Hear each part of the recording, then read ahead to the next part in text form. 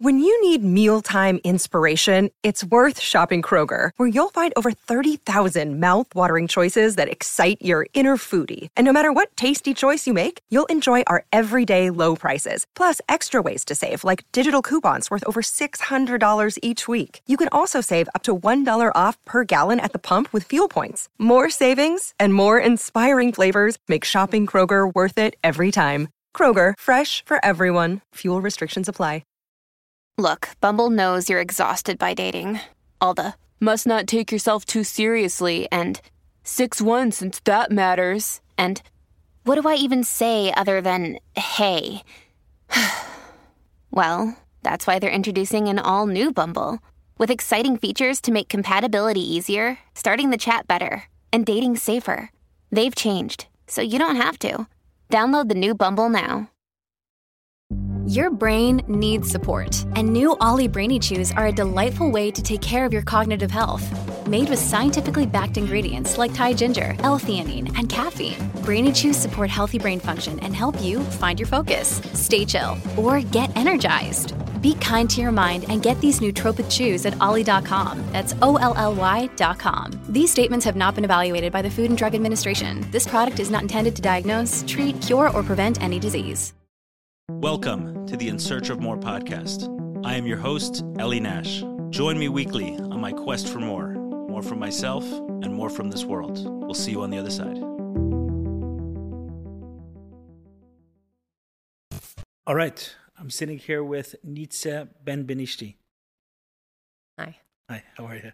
Baruch Hashem. The founder and the head of the school Yotzer. Yes. What does Yotzer mean? Creating light. Creating light. Yes. Nice, beautiful. Where does it come from? God, it says, creates light. Yotzer or Baruch Hashem. Yes, actually creating Yotzer Adam. He said it for man and for light. So because it's a specific kind of a light. Like, I think it's like a more divine light. So creating light, the reason we have the school called Yotzer is because basically our mission is to create light in the world by being nice to each other, basically, in a nutshell, just being kind and focusing on Ahavas Yisrael, kindness, good midot, things like that. It's a girls' school? Yes. Focused on what age group? 6th through 12th grade. 6th through 12th grade. Okay, it's interesting. So middle school and high school. Yes. Got it. Yeah. Okay, so you're getting them, was it always that age group? Yes.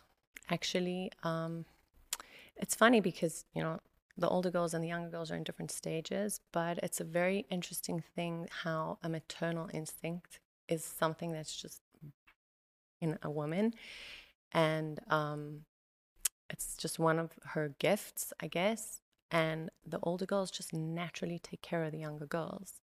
And we have considered only doing a high school because, you get deeper and but I feel like in a way, if you start earlier, you're like preventing any pain that comes from being in a regular school system, which, okay, I don't want to bash any schools, of course. I don't want to say anything bad. They're all beautiful people doing beautiful work, trying to do the right thing, but the school system can hurt people because of its rigidity. And the sooner that kids come into a system that's more loving and accepting, the sooner they, Right. Often this can be size driven. So what size is your school?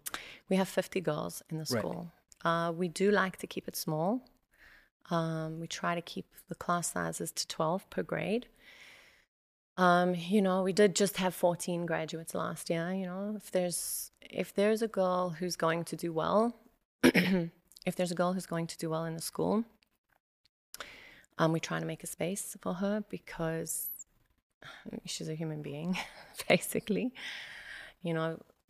She's precious in the world. She's precious and valuable.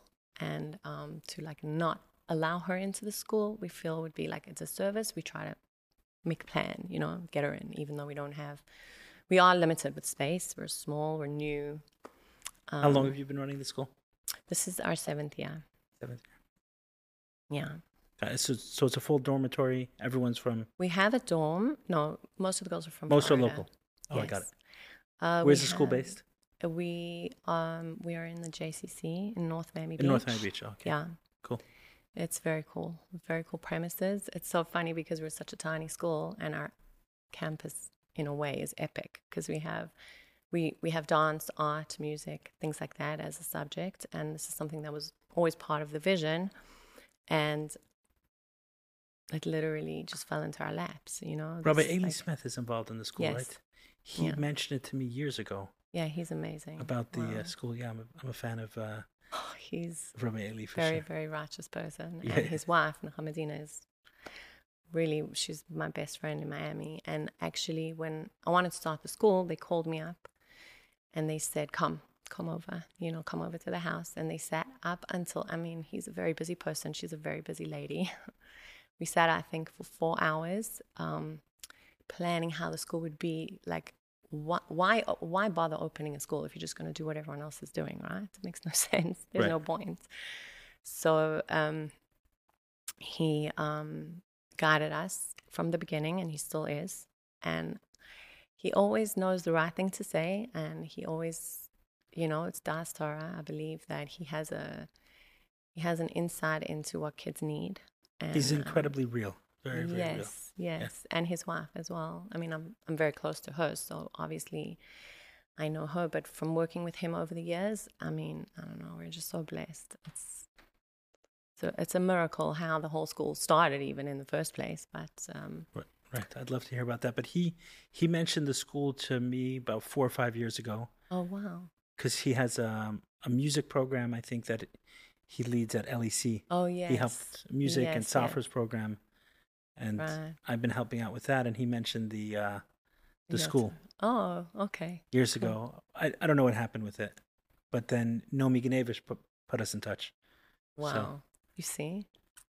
Yes. It's the souls. They're connected, right? Yeah. Somehow. We all go back. So you and Nomi are friends from childhood? From Johannesburg, yeah. Oh, very cool. We grew up. We went to school together. So when I was in yeshiva... She was always, as nice as she is now, she was always. She's the nicest, sweetest. She's a sweetheart. When I was in yeshiva in Montreal, I was there for 2 years. I basically lived at their house. Wow. I was there literally all the time. The most open, the most loving, the most warm.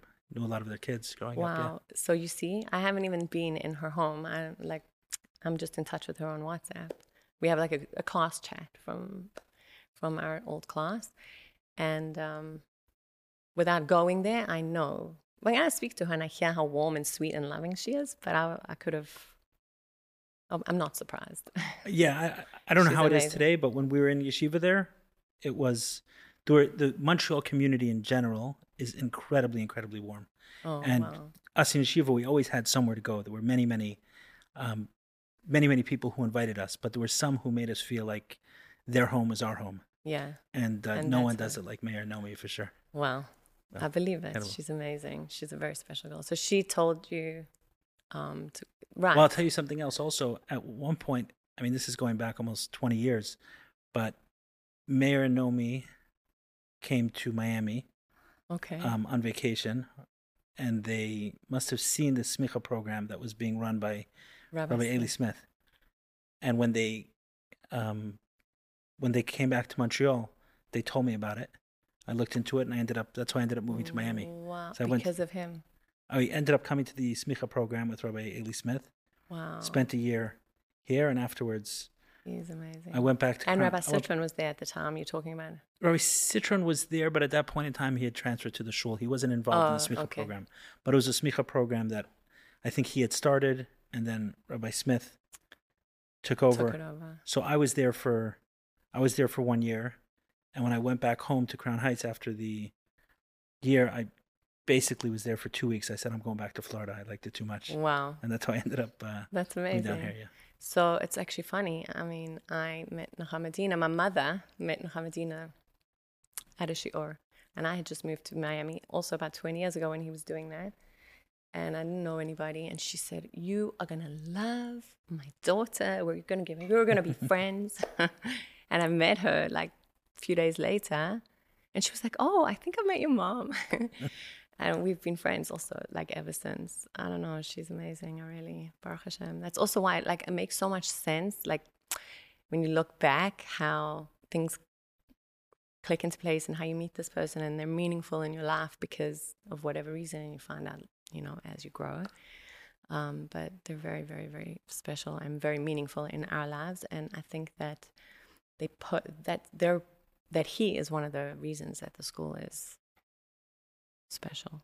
So talk about that a little bit. Talk about how the school founded and what led you to start a school. Okay. Your background before that is you were an artist, my understanding. Yes. Okay. I painted and I, you know, like I did art classes, exhibitions. Like I do very like spiritual kind of art, and that was really all that I was doing. I worked as a teacher in a school. I came with a religious visa. I had to leave the country like numerous times. It was actually very hard to come, but South Africa, there was no real option to stay there. It's not safe. And I had to leave the country numerous times because of my visa, but I came back with a school, so I was working really, really crazy hours. And happens to be that we lived in Israel, we lived in Miami. We moved, and my kids were learning in Hebrew. Your kids were learning? In Hebrew, and then we came here, and they're like learning in English, you know. Right. So my oldest daughter wasn't thriving in her school, and I definitely don't want to harp on this, and this is not something. When I made the school, I made like a hachlata, basically, that I'm not going to bash schools ever, but I'll just tell you because I want you to understand. They just kind of picked on her, I guess, and they didn't want her to come to the school, not for really any reason. They even said to me, she's a lovely girl, it's not a fit, you know. And I was like, tell me she did something to like get kicked out, whatever, you know. This is really something, please, like, I don't want to talk about it. I don't want to make anybody look bad. That's not my aim. But I went from school to school, and they wouldn't take her. And she cried even in one interview, please. I'm like, I just want to go to school. And I would call this woman every night. What age? She was going into 10th grade, and she was like basically going to have no school. And obviously I think she's an amazing girl, but I'm a little biased, but she really is. And anyway, why shouldn't a kid go to school? Every child should be able to get an education. And if it doesn't work in one school, okay, let's find another school. But I went from school to school, nothing happened. And it was the beginning of the year, and she was still not in school, and I didn't want her to stay at home. So I just brought her with me to work. And a lady who I'd never really met before wandered into the room to like assist us because the kids are crying in the beginning of the year. I worked in a play group. And she said to me, what's your daughter doing here? And I said, you know, she's not going to school. We don't have a school. And she said, I have a school in my home. Just send her. And I said, no, you know, like a homeschool. She wants to go to a regular school. I asked her, she didn't want to go. And also they were all 12th graders. So basically I kept like fighting with the schools to take her in. And they didn't. And eventually the lady said, I'm going to give my daughter her number. And her daughter called my daughter, and she said, all right, I'll try it out. So she went in, and the first day she came home with the biggest smile on her face, like relief, or like almost like just, she was smiling. She said to me, Mom, I learned more today in 2 hours than I learned in 2 years anywhere else. So I called the lady up, and I was like, this is amazing. This needs to be for other girls. Why only these girls? They're going to graduate, and then what? So that's really how the school came to be. So how big was the school that your daughter went to? She had her 12th grader, and her 3 best friends, and they were all graduating, and then my 10th grader. So basically the school was closing the next year. So 4 kids? Yeah. So with literally no budget, we had to open a business bank account. It's a funny story because you need to open an account with $25, right? So I'm like, 26 is Yud K Vav K, so Hashem has to help us. So I opened the account, and I just started opening a school. And I would call every rabbi in town, like, hi, how are you? We need a girls' school in Miami. Just the year that she was in that homeschool, I basically just started calling everybody, like, what's going to be? Like, other girls need this. And I was volunteering for, did you know Matis Abarbanel? I do, yeah. So I was volunteering for the girls' program. And there were tons of girls out of school. And just delicious, adorable kids. No reason for them not to be in school. And I don't know, something happened. I never planned to start a school. I never had a business plan or anything. I just kept calling. I called, Rabbi Kutov? Rabbi Kutov, no. He started a boys' school here for, like 10 years ago, for kids who also were not getting into regular schools. And I said to him, I heard you started a school. So he said, yes, I did. So I said, can you like tell me what to do? Because I'm starting a school and I don't know what to do. What did he say? Don't start a school? No, he said, well, first of all, he said, wonderful. I've been literally like that. He said, I've been hoping somebody would do this. I've been asking women in the community. Nobody wanted to do it. Come over, bring a notepad. That's how I started the school. And then, a few times he said, are you sure you want to do this? It's a lot of work. I'm like, okay, whatever. I just kept going. But then when it started to become real, people started calling me. I've never really advertised the school until now. I guess this would be our first real advert. I never really told anyone. I don't know where people knew that I was starting. I guess word of mouth. And people were calling me, I heard you starting a school.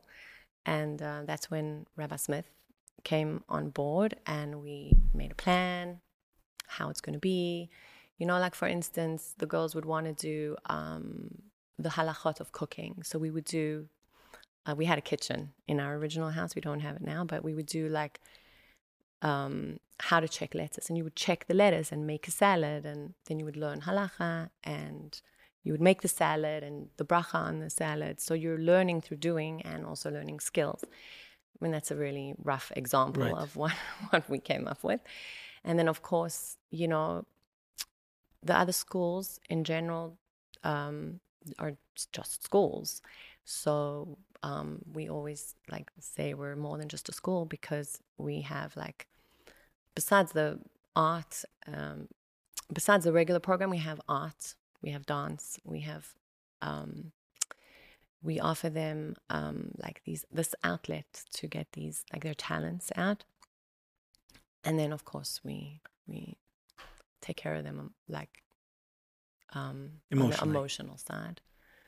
Yeah, that's the real secret is love, really. I mean, it sounds so simple, and it is, but that's really what makes the school special. It's simple, not easy. It takes a lot of time and attention and care. Yes, it does. It does. But what's interesting is I always tell the teachers in the school, I don't know how such incredible people all landed up in one building. How it's just miraculous, honestly. And I say again and again, God runs the school because also the teachers, they came to me also out of nowhere. And these are people that are humble and beautiful and loving. And they're there for the girls 100%. They worry about them at night, they don't have to. And they do it in a real way, not they're not trying to represent something. They're not they're not trying to show off their skills. They're literally just doing an amazing job. How do you measure success? How do you know you're doing a good job? Our students, they tell us all the time. A lot of them thank us for the school. I have piles of notes. The school saved my life. I love you. Thank you. One girl told me today, during camp, I missed you. I missed my parents too, but I really miss Mrs. B. They call me Mrs. B. They thank us for the school a lot. They talk about it. They stay in touch. They visit. They call me from all over the world. One of my teachers now I found through a former student. In fact, what's interesting, one of the girls, I said to her, you call me more now than when you were in school. And she said, because the older I get, the more I appreciate what happened in Yotzer. The first year, it's okay, if 5 people, 10 people came to the school. Then the second year, it was 20. And it grew and grew. And of course, people call me from all over the world. We have students from numerous places, but mostly Florida. But I think the biggest success is that the kids are happy. They grow in their confidence, and they treat each other well. And well, they have conflicts, but when they have conflicts, like we teach them even to resolve conflicts in a nice way. People fight, everybody fights, and we help them to get along if they're not getting along. And I mean, they are our success. They really are, definitely, without a doubt. Very, very, very big. Nachas. That's we're very proud of them. You said earlier that you don't know how so many amazing people ended up in one building. And I got the sense that you weren't exaggerating, that you... I'm not. I'm not. So, so what do you think about that? How did that happen? I don't advertise for teachers when I need either. They do somehow.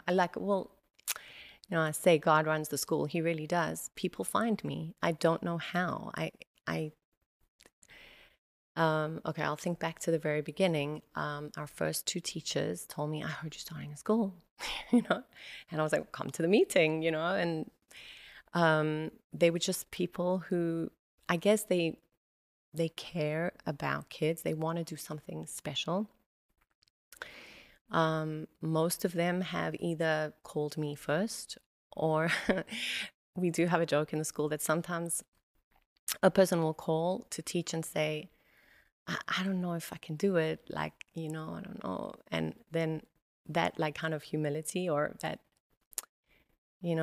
not doubt, because they don't doubt themselves. And I always say, no, you can do it. They joke about me, because I say to them, you can do it. And they land up being the most amazing teachers, because a person who comes to me with a thick resume, oh, I'm the best teacher in the whole world, that's not what we're looking for. And then that's how we get the highest quality people, because they really are, they're genuine. I don't know how to even, it's overwhelming. A teacher once was having trouble with a student, and she was telling me, I'm having trouble with this girl, I'm going to try this with her, I'm going to try that with her. She did this, she did that, what should we do? And we agonize over each girl, what we should do. One day she came to me, after 2-3 days of talking about it, she came to me and she said to me, it's not her, it's me. I am going to work on myself, and you're going to see a change in her. And we did. And I mean, I don't know, that's quality people. They love the girls, they love the school, they love the mission. So yeah, it comes through in talking to you. Sometimes someone can feel burnt out after doing this. You don't feel burnt out? No, I don't. I do get tired. It's a lot of hours. But I think that, when you're on a mission, and, I was listening to something earlier, the Rebbe, talk by the Rebbe, and he said,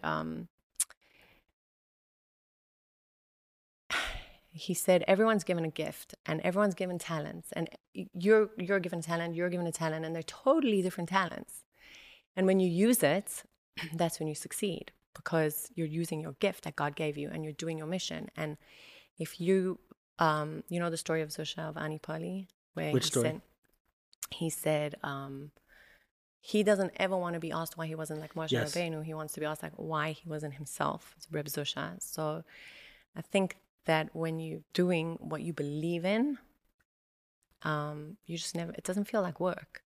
You know what I mean? It just feels like you just get up and you just do it, because it's, and also when you see children blossoming, I can't explain. It's just, I don't know, it gives you back. You know what I mean?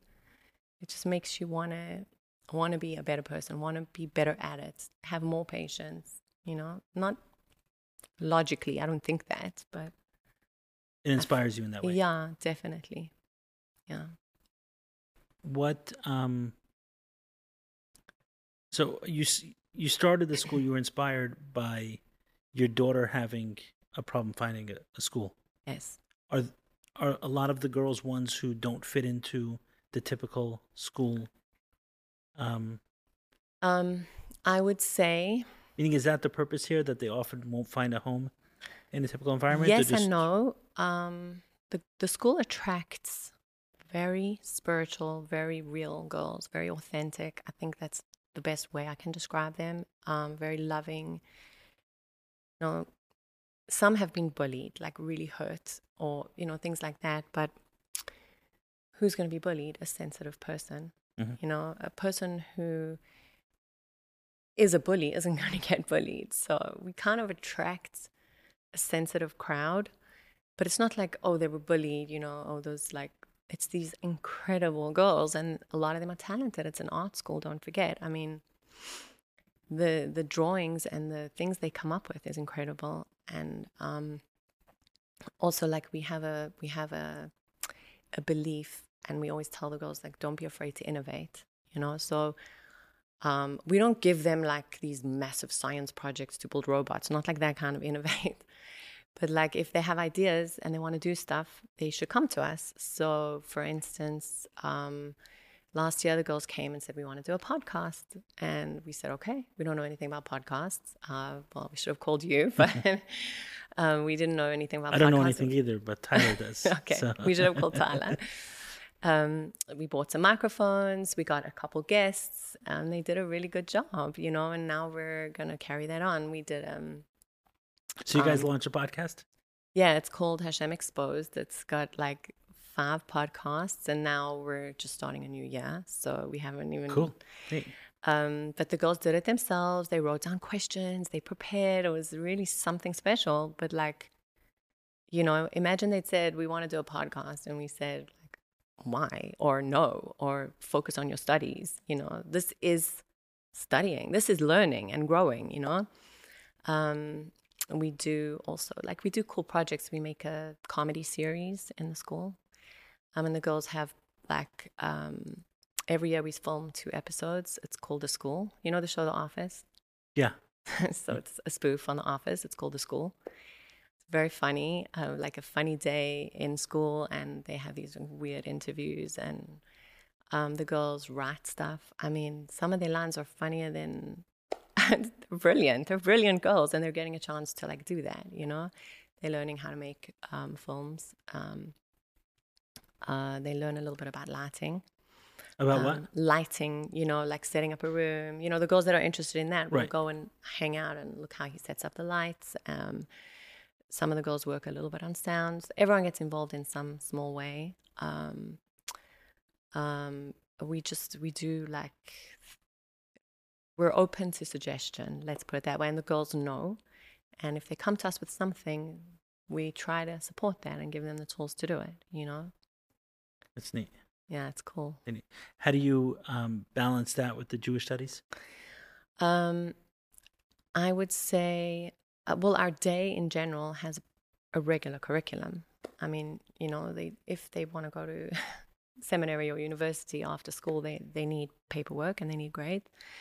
And we do have a full curriculum, but our day includes arts, dance, music, things like that. Like if we do a production, we did a production last year, we do it in a higher level. Like the girls learn real choreography, not just like go do a quick production and get it over with. It's like, it's art, you know? But we set aside times during the day for that.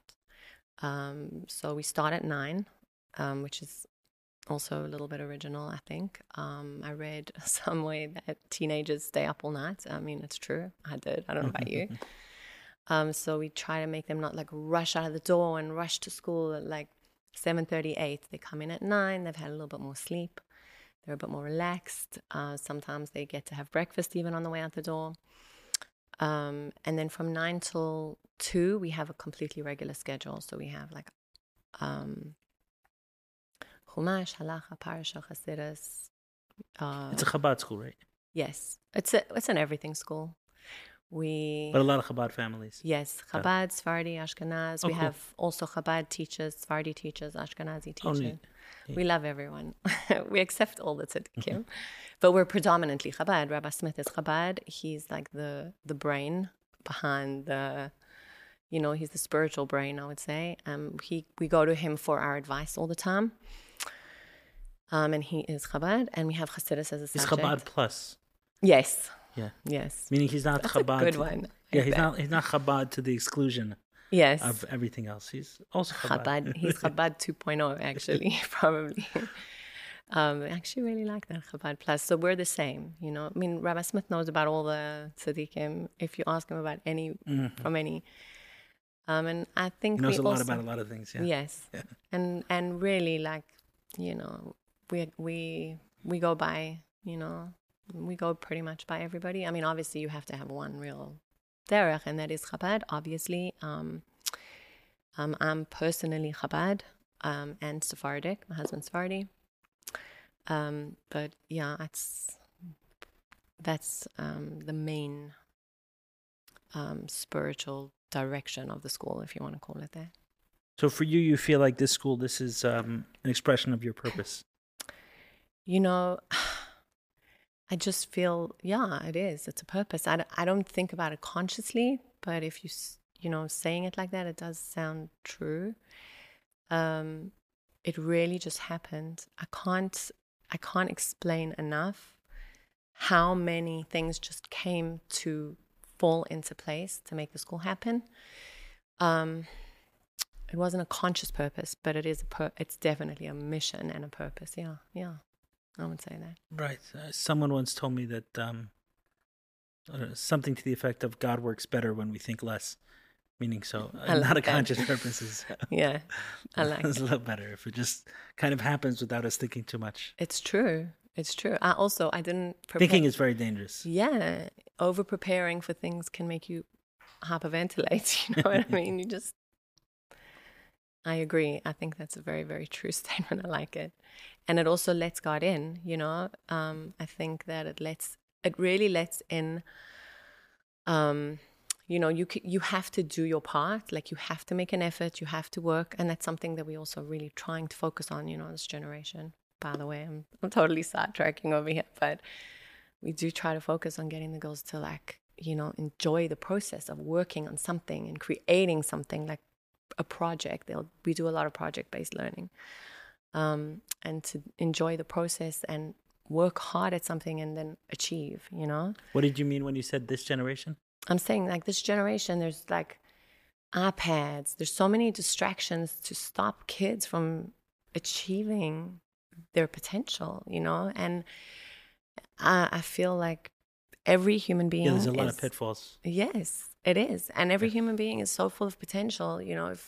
If you know, like a kid who tries to get out of doing something, they try so hard to get out of doing something that you're like, if you would try so hard to do it, you would be the best at it. Right, if that effort went into... Yes. So this generation, it's worse because there's iPads and phones and Snapchat and I don't know, I mean, not bashing any apps. They're also beautiful and used well. I mean, it's, you know, we're living in an incredible generation full of possibility, but, you know, using it to just look at a phone, you know, it's very... you can't blame a kid for just doing that all day, and you can't even, like, blame parents. They're busy, they're working, you know, and then the kids are like you don't even realize how many hours a day are just being wasted, you know. I don't know what you did when I was a kid. I played outside a lot, you know. I did a lot of, like, art and things like that, and, you know, this is something also that we're trying to combat, like, by giving them projects, like, to work on at home, not just go home and, like, do this homework that's so boring that you're going to forget tomorrow. And, like, the styles of learning are also a little different, you know. Instead of cramming information that you're going to forget. I don't remember a lot of stuff that I learned at school, and I went to a wonderful school. But I think when you, like, make something, like, let's say they made a Mishkan last year for Chumash, instead of their final being like a written test. Then they made something very cool. I'm in love with this one. The teacher did for Halacha a brochure on when Mashiach comes. So, welcome to Israel. Here's your brochure. And you take the brochure and you look at it, and it's got all the halachas of what's going to be when Mashiach comes. So it was very halacha final. And it's like, almost makes you feel like Mashiach's here and you're standing in Jerusalem and you're taking a brochure off the shelf, you know? I don't know, they do very cool things. The teachers are Right. I guess what you're saying amazing. is that if everything is kind of education, right? Even entertainment is a form of someone is trying to educate someone else, and they just do it through a movie. Yes. So what you're saying is that if what you're competing against is, iPads and very engaging type of education, then you kind of have to up level what we're offering. Yeah.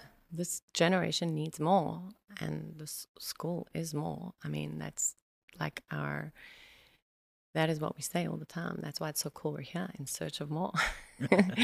At school, we I was telling you earlier, it's true. We give them more than just it's more than just a school, because they don't just come to learn, repeat, write it down in a test and forget. They come to absorb and grow. And we also have, like, our Tefillah project was done with art. You can do a dance. You could, like, say a poem about, you can do a drawing. You can do any form of expression for your, that's unlimited. And then when a girl does it, she internalizes it more. You know what I'm saying? For sure. It's a different system. I don't know how to explain it. And it also came, like, organically. It's also, again, like I told you, I didn't have, like, a 5-year plan. It just kind of happened. We attracted like-minded people. I don't know. We all belong together somehow in this school family. And we work together. Also, I want to say something very amazing. I was talking to one of the women that I work with, and I was saying something is so special in our school. Like, we say it all the time. But I said, like, there's something, like, how are all these women here, and they're so great and they're so amazing, and she said, because nobody here is walking in with an ego. Everybody is coming with a purpose. They want to make the world a better place. And how do you do that? You're ensuring a future by taking care of a kid. These children are going to grow up to be the adults of the future, and they're going to be getting safe, loving, warm experience that makes them develop. We have classes that help them with self-esteem. I wanted to ask you about that in terms of the mental health and addressing that, because it's no secret that many young people, and I think probably females more than males, but males as well, are experiencing more challenges in that arena probably than at any point in time in recent history. Yes, especially since COVID, by the way. Yeah, definitely exacerbated a lot, or brought a lot to the surface somehow. It exposed a lot. Something seems to have shifted around the conversation around mental health around COVID time. Yes. Either it brought things out, or it made people more comfortable in one way or another. It made people more aware that it was needed. Yeah. Both. You're right. It's both.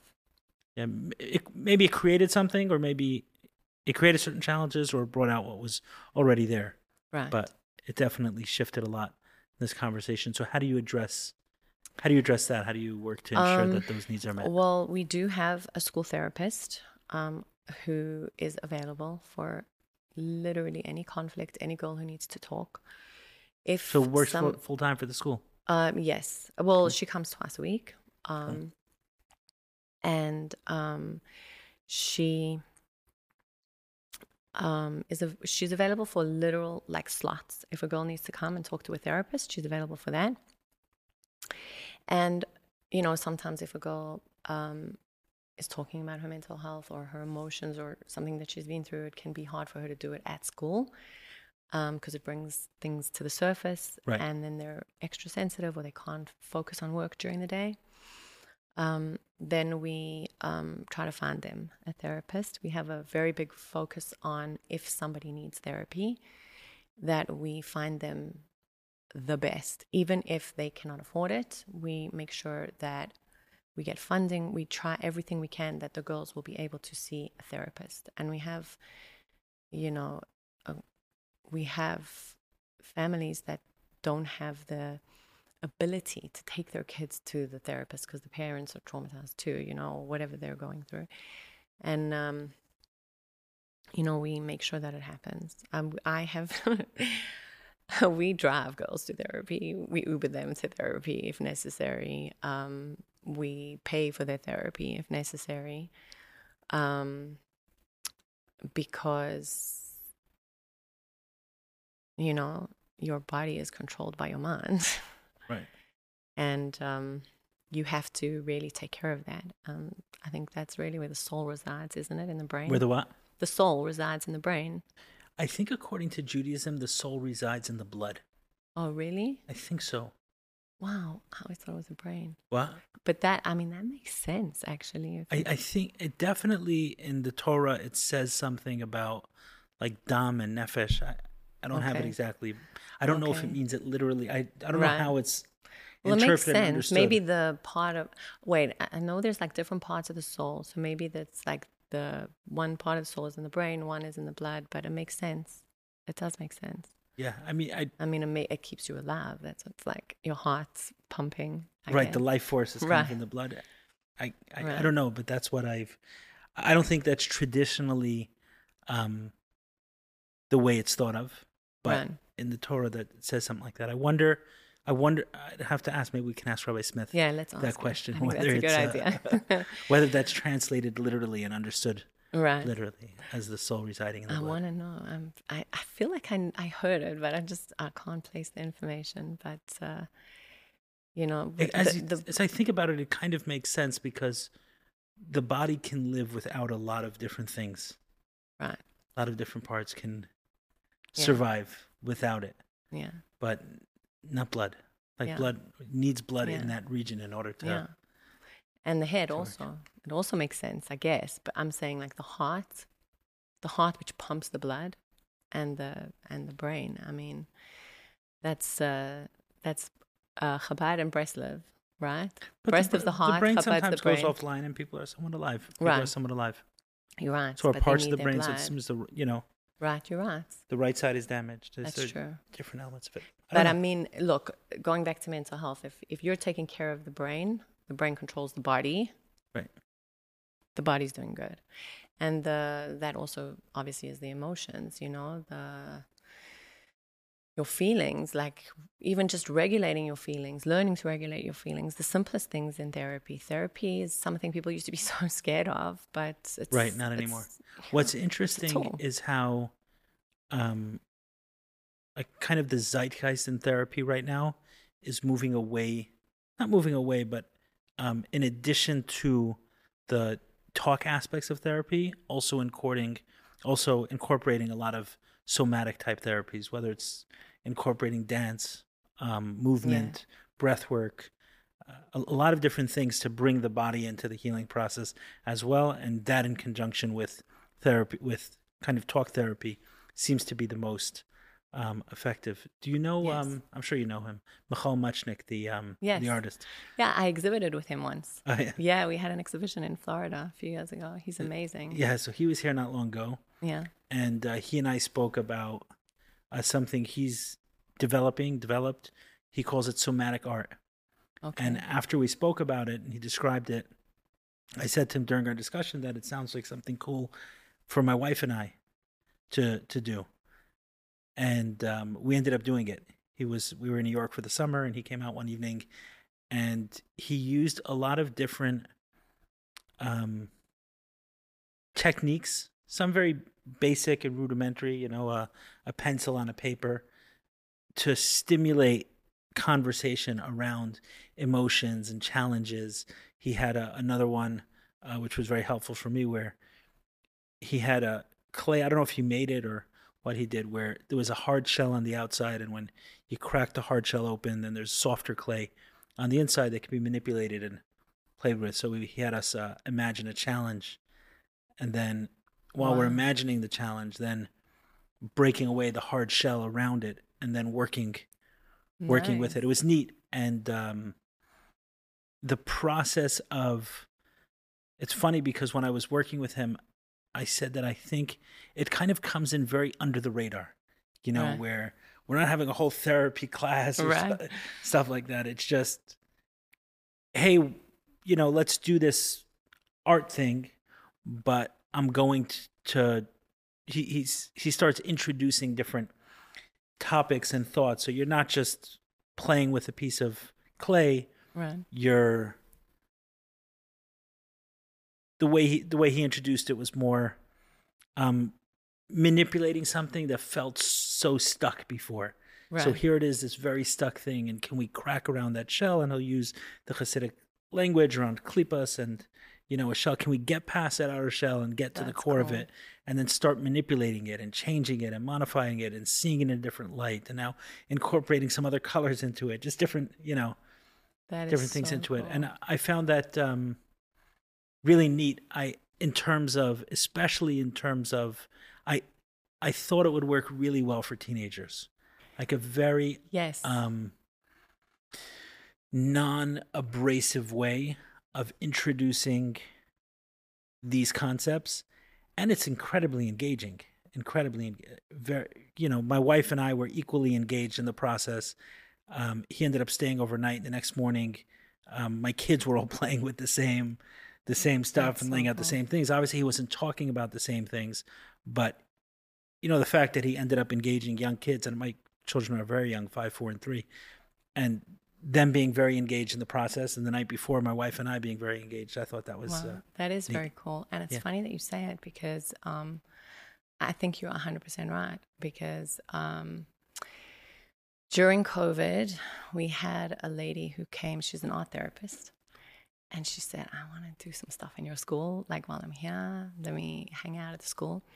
And she came, I think, once a week, and she would do art therapy with him, and one of her favorite things was clay.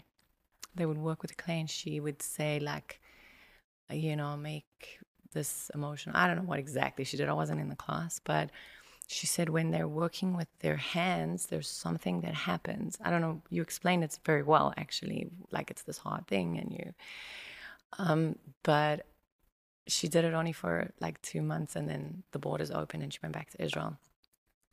And I think you're right. We should bring that back. It's a very good idea. I mean, like in a, with an author, we haven't done that for a while. It was incredible. They loved her. They loved the class. It's really, I don't know if it's your hands and your head like working together, or your feelings. Yeah, I wonder what it is, but it would have been much different. It's if he was just talking about those things, it would have been very conceptual. Right. And having it with clay and something that we're touching, the ideas suddenly feel very tangible, and it's also very engaging. It's hard to get lost in something else, right? Someone can be guiding a meditation. You can think about what you're eating for breakfast the next morning, but here you're fully engaged on multiple senses with it. So you're hearing him, you're doing it, it's bringing things up. That's very cool. He's a great person, actually. He's a really great guy. Yeah, and an awesome artist. He brought out some cool stuff. Brilliant, talented, very, very, very amazing. I mean, I love his ceramic work as well. He does all that. Not like the stone, like he. Yeah, that was right. That was some of what he. After we had the clay, then he had a lot of different stuff that we worked with as well. He's amazing. He really is cool. And the symbols and explaining it was neat. Very, very neat. Yeah, and teenagers you're right. It worked well with them. See, there's always more that you can do. That's what's so exciting. It's not like, you wake up and you go to school and like it's just every day's like boring and the same, I mean, they are the same. There's a lot of like schedule and like Seder Yom, I guess, or I don't know what the word is, I guess. There's, you get up, you go to school, you have a schedule. That's the word, schedule. But there's always room for like new things to do with the girls. I love that. It really, and they love it. They love to try new stuff, You know what the best part about working with teenagers is, by the way? It's so funny. Teenagers are so cute. They're so cute. People think that they're like, I don't know, people always make these ridiculous comments about teenagers that are difficult or what. They are adorable. First of all, a baby is born and they are like, it's like they're adorable. Like there's no such thing as a non-cute baby, okay? And then they become a toddler and they're just so cute. You just want to like hug and kiss them all day. And they carry on through preschool, and they're so cute. And then what happens between elementary school and first grade? Why are they suddenly not cute, in trouble, sitting at a desk, getting into detention? Why? What happened? Yesterday, in May, when they were in kindergarten, they were still cute. And in September, in first grade, they come in and they're like, sit there, behave, I told one of my kids when she was going into first grade, there's no dollies. And in first grade, she was like, oh, no, how can I go to first grade? She was terrified. But what happens is that people get into this mindset that teenagers are not cute. But when? So first grade, they're still cute. Fifth grade, they're still cute. In fact, people essentially are good and they want to be good. When someone does something good, that you feel good, and you tell someone like, I did this amazing thing, I feel good. You want to share it with somebody because you feel good when you do something good, right? But teenagers are put into this teenagers, they're just, they are amazing. They're adorable. They're full of ideas. They are full of gratitude. And they are sometimes they're too aware, because that's what makes them more sensitive sometimes and whatever. And, teenagers can be insecure because of it. But they're just so cute. I don't know if there's a better word. They give back the love that we give. It's a two-way street. It's not just, the teachers are amazing, and the girls are amazing. And they're teenagers. And they're still cute. I don't know. I like the comments, the projects, the things they think of, the way that they are good to each other and take care of each other and are respectful. They are so respectful. The other day we had, actually, Hamadina's been doing a culinary class this year in our school, like health food, and she came Robert to Smith's wife. And Hamadina Smith. And she came to the school, and the air conditioning wasn't working in the one room. And she left, and she said to me, I have to say, I couldn't believe not one girl bashed the school or said anything bad. They just were like, oh, it's really hot. That was the worst comment that they made. She said they were just so happy and happy to be there and happy to be learning something and being it's positive. The energy is positive, It's not awesome. It really is. And I think in a way, obviously when you see that in a person, they're going to want to do that more, if you think about it technically. But if you do it in a fake way, they'll know. You know what I mean? They know who's real. Kids, they can see right through. And I think that they just, also we have our premises are shared premises, because we're small and new and everything, and we have to move the girls up at 2:00 to the other side of the building, where they do some classes that are regular and some classes that are art and dance, and they never complain. They have to walk up and down, sometimes in the rain, in the heat. They never complain. They appreciate their day. They come home. They miss school in the summer. By the way, I'm not making this up. Girls text me, when school's starting, I'm missing school, literally. My own kids were in the school. Their friends, they miss it when they're not there, because I guess they feel that it's genuine, I could really go on like this. This could be a rabbit hole. I could keep talking about this for about an hour, so you could stop me. Yes, let me pull you out for a little bit, because one of my theories is that our story kind of leads into our life purpose. Yes. That oftentimes we can go there, specifically these struggles in our story. And yes. You can kind of see it in your own, where the struggle with your daughter and getting her into a school kind of led to you. Does your daughter recognize that? Does she? She helped me. She will not take any credit for it, but we would have meetings, and she would call the girls over. Do you want to study DJing? We put them at a table going what kind of subjects do you want to study? And she would make lists with the girls. Let's do DJing. Let's do hip hop. hip hop we did do, and we still do. Let's do whatever. We did aerial silks one year when we were in the Ninja. You did what? Aerial silks one year. You know the silks that you like wrap. Oh, okay. Yeah. We never did DJing. That's one we haven't done yet. But what was very cool about her in particular is she I would say to her, I need you to come to school tomorrow. There's a new girl starting. I want her to feel comfortable. Like, because a new girl comes in, she's like, everybody knows each other, even if it's only 10, especially if it's only 10 girls, like, right.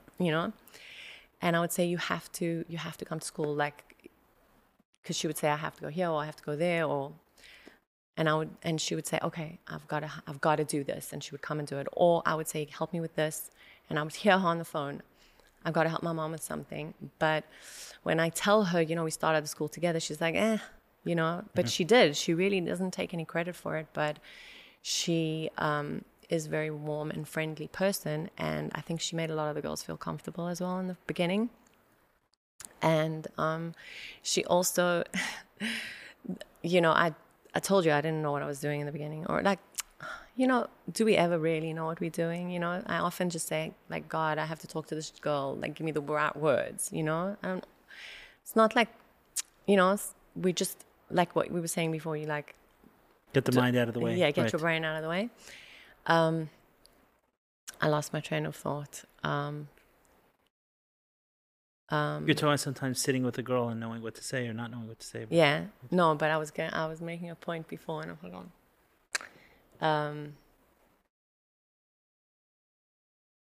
About your daughter not starting the school. Yeah. Not taking credit for starting the school. She didn't. I don't know how. I totally blanked. That's okay. There can be meaning in that too. Yeah. So my daughter, she was very friendly. Okay. Yeah, don't worry about it. It's bothering me. I'll think of it later. I'll think of it probably at 2 a.m. Maybe some things are not meant to be said. Yeah, exactly. But I think that the way that it happened, being natural. I remember what I wanted to say. Because I wasn't planning to start a school and make curriculums and whatever. I would second guess myself a lot in the beginning. And someone, watched me put the school together and called me up and said, you've done a great job. You've gotten the kids together. 12 o'clock at night, I made a registration form. You've put this whole thing together. But, I have experience in schools. I could take over and you can, I could take it over for you. No problem. I'll run it for you, basically. So I came home and I said to my daughter, someone made me this offer, to, take all the work and do the whole thing. And she said, Mom, no, they don't understand. They don't understand what we're doing here. And I was like, what do you mean? She goes, they'll take it and they'll make it like every other school in the whole entire world. And that cannot happen. And it was kind of in a way a defining moment, because I guess maybe because I'm an artist, I think a little differently than other people. Maybe because I was bullied at school. I went through my own things that make me more sensitive to certain things. But my brain and my outlook was already different, and hers also. And what she was trying to leave, even though we were looking for a school, what she was looking for, and kind of we were trying to create subconsciously, I guess, is something new, something special. Something different, something that doesn't exist. Yes. And she said to me, literally, I promise you, you give it over 2 months, regular school. And I was like, okay, no, you're right. Is your daughter involved with the school now? A little bit. She helps me with, I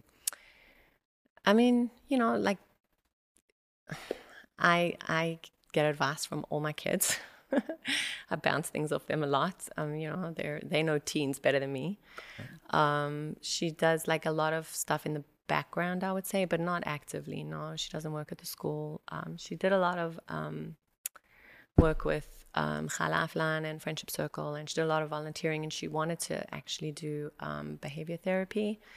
But I think she's right now like school and then seminary and then, studying this course and that course. And I think she's just chilling a little bit now and like trying to figure out what she wants to do. But she definitely was like a huge part of starting it, and a refer. Yeah, so the question I was asking earlier is that one of the theories I operate with is that in our struggles, we often can find our purpose if we kind of work through it. And that certainly seemed to be the case with the struggle of finding your daughter a school, or not being able to find a school for her, and then in that the school gets created, which is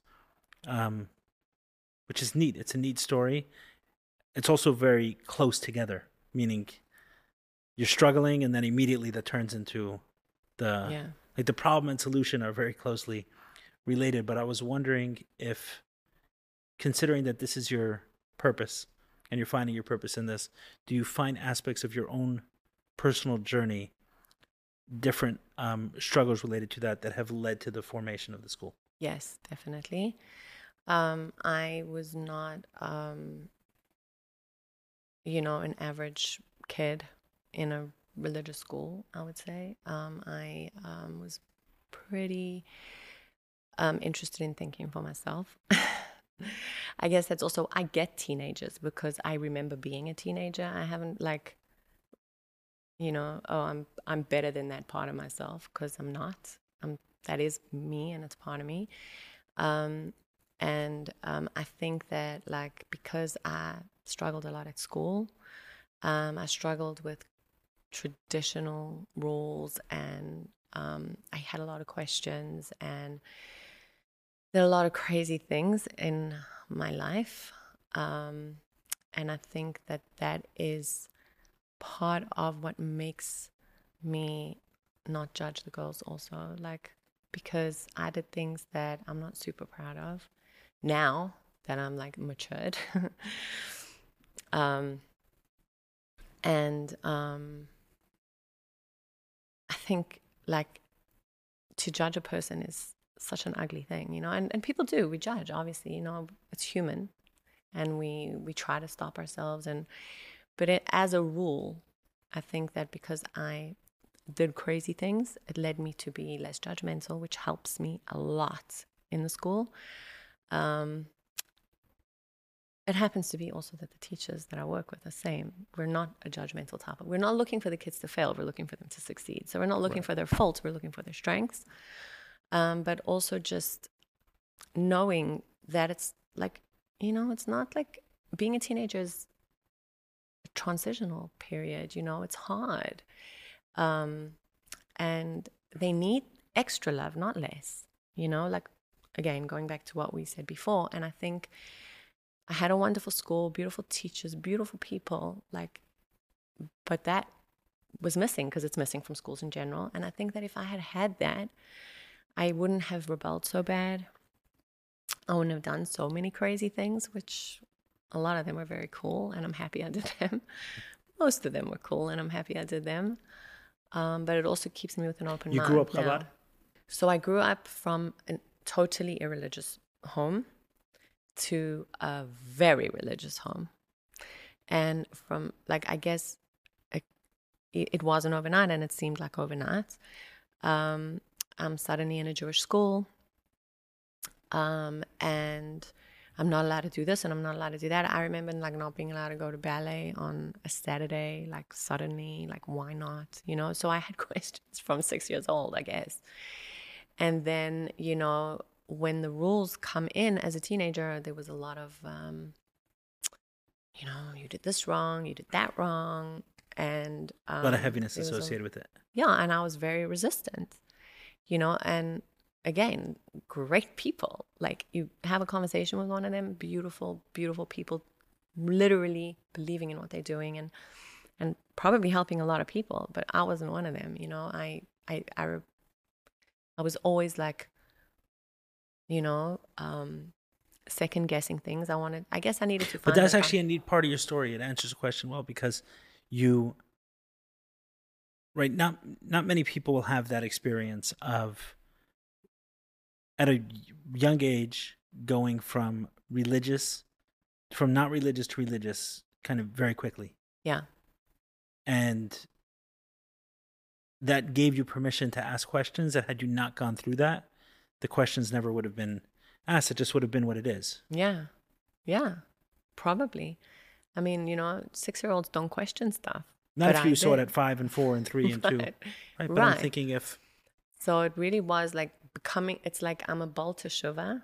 Technically, I became religious as an adult, but I'm also became religious when I was a kid. So I'm like twice Baal Teshuvah. But it's much more meaningful when you find it yourself. You know what I'm saying? Like, so someone shared this with me. I'll share it with you. He said, Baal Tshuva is, the words, right, means the master of return. So normally we think of that as someone wasn't religious and then they became religious, so they were Baal Tshuva one time. But no one masters something doing it one time. So Baal Tshuva is someone who mastered the art of failing and returning, failing and returning, failing and returning. That is brilliant. That is cool. I love that. Yeah. Well, it's true because, here we are. It's almost Rosh Hashanah. We're like it's starting a new year. I haven't had one day to like do Teshuvah this whole month. I've been busy. It's the beginning of the school year. Very, very busy. But every year you look back at the year, when you do have that time to look at yourself, what did I do? How can I improve? And you take that kind of time, you realize that you are constantly growing, and if you really are true with yourself, we're messing up all the time. We're human beings. It's part of getting better at something, and it's part of becoming a better person if you're really doing it properly. We hope we are. And if we slip again, you can't beat yourself up about it, because then you're going to be a master of a master of complaining, a master of beating yourself up. Yeah, you're just like, you mess up. We're human. I think that's part of what makes us human. We have so I grew up very frum, and then for a while I wasn't at all, and now over the last few years have become, I've become much closer to Judaism, right? The yarmulke I'm wearing for several years, and a couple years ago I put my phone away on Shabbos. A couple months ago I stopped drinking non-kosher wine, right? So it's been a continuous kind of progression with it. And I'm thinking, when I was in yeshiva, so about kosher to me, it was taught everything is kind of the same. Right. And the day I ate a non-chalav Yisrael chocolate bar, it really made no difference to me to eat pork. It wasn't a, I don't know how to, there was no difference. One was the other. To actually order pork is a different level of comfort, but I'm saying the idea was the same to me. Right. And eventually, I wasn't careful with any of it. As I've been going through it, I'm doing the reverse thing. Meaning, as I'm coming closer, I'm doing the reverse. I don't think of it as, am I keeping Shabbos or not keeping Shabbos? Am I keeping kosher or not keeping kosher? There's tons and tons of rules. I think about kosher as a thing, Shabbos as a thing, Taras Mishpacha as a thing, and then can we do something for that? Right. So, like, if I tried to go from not keeping Shabbos at all to the level of Shabbos I keep today, it would have been just this massive jump that if I would have taken on, would have felt like a ton of energy to get there, that can very quickly, unwind. Yeah. Versus some point I said, okay, I'm going to stop working on Shabbos. That's all. Can I stop doing that? And then it was, can I stop driving on Shabbos? And it was, can I put my phone away on Shabbos? And can we do Shabbos meals? And what can we do for Shabbos versus, am I keeping Shabbos or not keeping Shabbos? So kosher is this thing, and I don't keep all of it, but I stopped drinking non-kosher wine recently. Can we do that for Shabbos? And I know my wife has done certain things with mikvah recently that, okay, we're doing this. Not here's all the rules and let me make sure to, can we add this one? And then eventually what I found is that as I appreciate it more, like Shabbos becomes something that I appreciate, then if everything I'm doing for it is kind of stuff I've done for a long time. It feels almost like I haven't bought my wife a gift in 2 years. Like, what am I doing? Let me find some way to add, because it feels stale if I'm not adding something to it. And I'm not sharing this as truth or not. There are certain concepts that I've seen, that support this. A story I heard from Rabbi Shais Taub, where someone told someone's child was becoming very religious and putting a lot of pressure on his parents, and the parents went to the Rebbe and said, like, is this what you teach?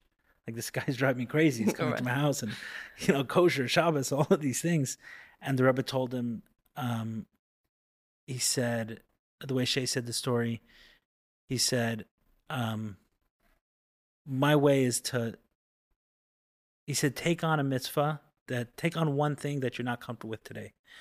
And then his understanding, like the individual's understanding of that was, and then keep doing that. Meaning, once it gets comfortable, then take on something else that's not comfortable. Then take on something else that's not comfortable. And apparently, a regular refrain in the Rebbe's writings was quoting a line of Ma'at Hergeshenu, where we drive out the evil slowly. We don't, want to do it all in one fell swoop, but slowly over time, we overcome it. Versus this massive change. And I'm thinking that, while there is some support for it, I'm not sharing it as necessarily a truth, but I found it helpful for me and counteracting that idea, which I probably left religion a lot faster than I would have otherwise if I didn't think that eating kal v'yishol is the same thing as eating pork, that it's all one and the same thing. And some things are not. There's it and the ideal, but now I feel like I can do something for it. I can do something to. Remember, someone I'm close to said, it was a number of years ago, before I was doing much for Shabbos, and she said, Eli, I think you should add a little bit for Shabbos. I said, I'm already doing so much, I don't know if I can take on more. She said, I think it would be nice. So I said, okay, what do you recommend? She said, maybe take a shower before Shabbos. I'm like, oh, that sounds like a shower. Okay, an hour before, like that's something I can do. Yeah, change your clothes and take a shower. And to me, I think that's a really neat concept, that we can do something and honor it without all of it. I didn't have to think of myself as someone who's desecrating Shabbos. I thought of myself as someone who's honoring Shabbos and doing a little bit more that I'm not comfortable with today. And then over time, that becomes more and more. And I find, certainly with my wife is not in the same place as I am in this, even though in other ways she's more than me, but specifically on Shabbos. But slowly it's like, hey, okay, I want to do that too. I want to, take that on. So I don't know how I got into, because I was thinking about your story of kind of one day to the next of very traumatic. Yeah. Yeah, it is in a way. If you think about it, I mean, it wasn't, but it felt like that, and it is. Wait a minute, it wasn't. It is very traumatic. Yeah. It's a very quick, Yeah, and I didn't. My wife always says, she's like, "Are you going to come like religious one fell swoop?" I said, "Listen, I'm not." No, you can't. It's not sustainable. I'm not going back to what I came from. I'm never going back. I'm not going back in that way. I found a lot of it too harsh.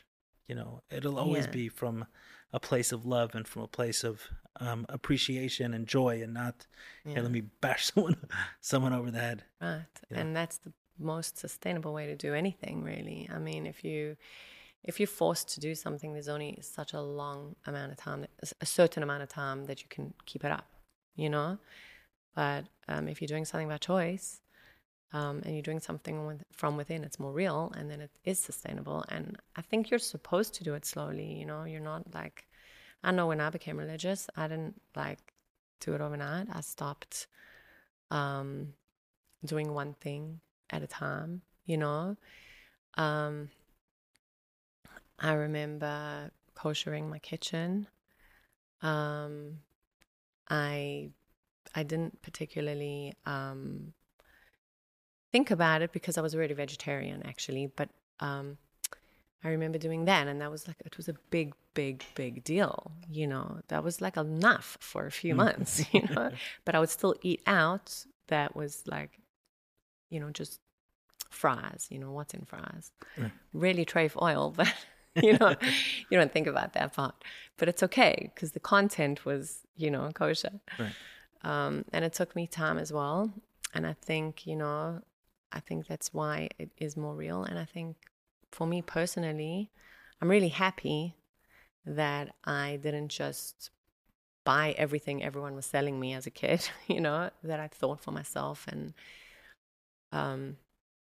discovered things by myself. I think it makes it more real, and it makes it more sustainable. And I think there was one other point also was, when connected about tshuva that I was thinking of, is that the all or nothing concept, right? Which is what I felt like I heard as a child.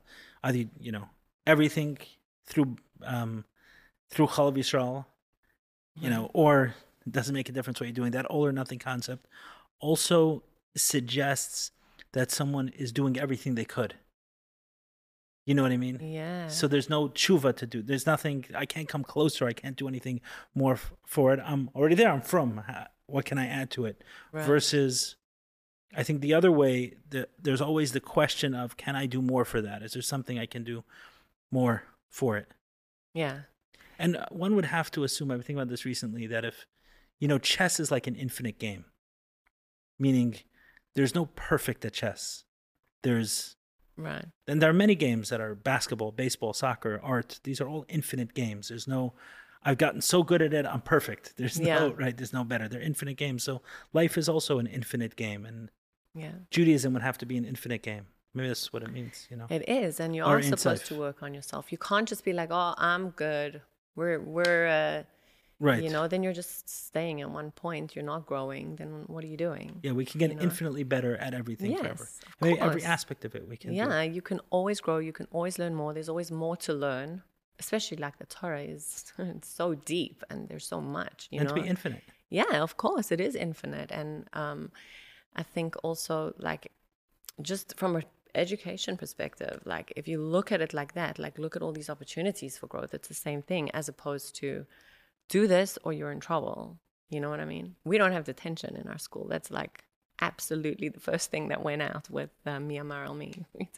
Like getting rid of the punishments and the harshness. Yeah, no, we have consequences, I don't really think we've had to, do we have consequences? I mean, of course we have consequences, but I'm saying it's natural, I would say. So like... Can you give an example? I'm trying to think of something because like, and it's not like one of the teachers calls the school utopia, because the vibes are so good and the girls are so good. And it's true, it is. So it's hard for me to pinpoint like a particular example, but let me think.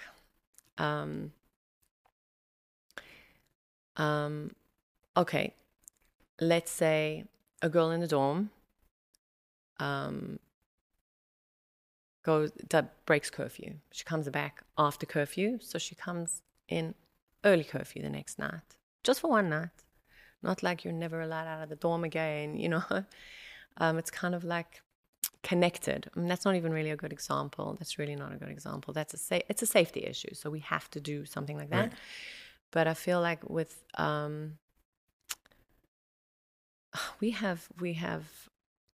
we go to the school therapist when we don't know how to help a kid who's struggling in an area, and every situation is so different. So if a girl is not doing well in something, we'll try to more like find her the help that she needs instead of shaming her, putting her in detention. You didn't do your homework. You didn't do your homework. Oh, why didn't you do your homework? Are you having struggling reading? It's more like that. It's like more growth oriented. We don't really have right. This is a good one. We have a uniform. We're a religious school. I don't care what the girls wear at home. That's not my business. I'm not policing what they do at home. That's between them and God. And I tell them all the time. But like in school, we cover our knees and we wear the school shirt. And that's pretty much the entire uniform. And if they wear a short skirt, they go to the office and they buy a skirt. And then if they do it again, they buy a skirt. And then they stop doing it because how many black long skirts does a teenager want? Not form-fitting, I don't know what they're looking for in a skirt, but loose, flowy, like weird length skirts. And that's like, that's a good example. Like it's a natural thing. It's not like trying to trip them up or catch them. Right. You know. So, you know, Right. and it works, by the way, most of the time. Works most of the time. They're still humans. We're all a work in progress, you know. But they're, you know, also like if you think about how amazing each and every one of them are and how individual and what each of them brings to the school, and you know, like what they're wearing is, it's not relevant. It's relevant because we are a religious school and we have rules, and with some rules it's also healthy, you know, with things that are our set rules, and we have a number of rules and then we stick to them. But for the most part, we're really looking about what's inside, you know. Right. It doesn't be someone's identity. Yeah. That they, Yeah. or a certain thing. It's just the rule of the school. Yeah, exactly. Yeah. Your passion comes through. Your love for the students comes through. It's nice to see. They're so cute. You should see them. You should come visit the school. It's a really cool place. God willing, one day. Most of the time people say like they feel something, you know, when they walk in. I think that's a very common thing. It's hard to describe. Like I can talk about it. I could talk about it for hours. Right. I mean, I know it inside out. I talk about it all day, and I work on it all day. But No, it sounds neat. Maybe it'll be a field trip for my wife the and I. vibe, yay, cool, welcome. One question, maybe not related to others, but related to a conversation we're having before. So you were a little bit worried about the mics and the lights and everything else. Yes. Did they disappear? Yeah. They did. Thank you. Thank you. Well, I really have to say, like I walked in, I feel very comfortable. I don't feel, you know, like it's something I've never done a podcast before, not even on our school podcast.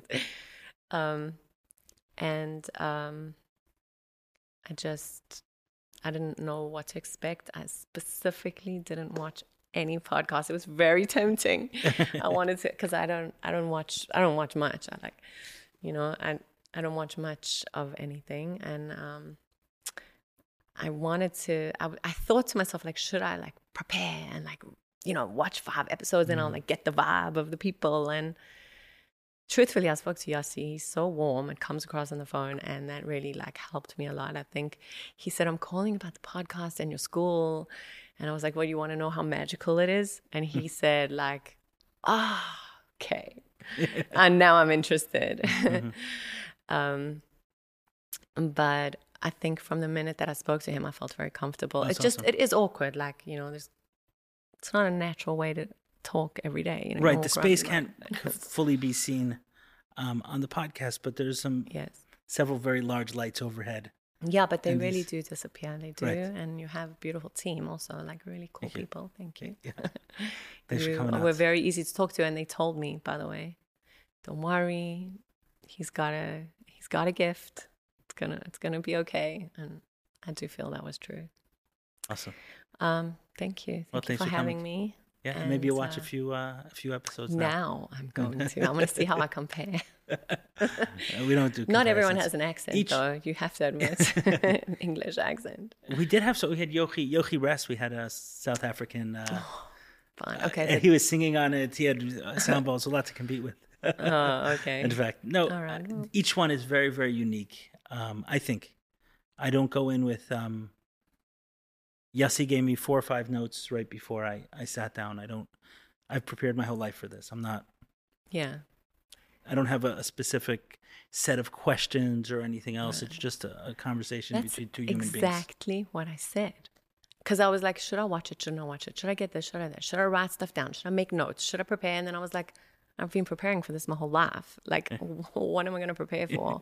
I can't predict what you're going to say. Even if I watch another, I could get a vibe. I could get your vibe on the podcast, Right. obviously, you know, but I wanted it to be like more like kind of from the heart, I guess, or from like just more real, I guess, more like natural, you know? My sense is that different episodes bring out a different side of me. This is our 4th episode we recorded today. And to me, each one felt very, very, very different. Wow. That's so cool. How do you like... Because it's not work, just like you were saying. It's not work. Yeah. This is my It's true. this is my joy. Yeah, it is. fun. It's something that you can't really explain it. It's like it's finding a purpose is the greatest thing that you can do. Right. This, I'm not sure if this is a purpose or a hobby. I'm not quite. Okay, it doesn't matter. Finding something. Yes.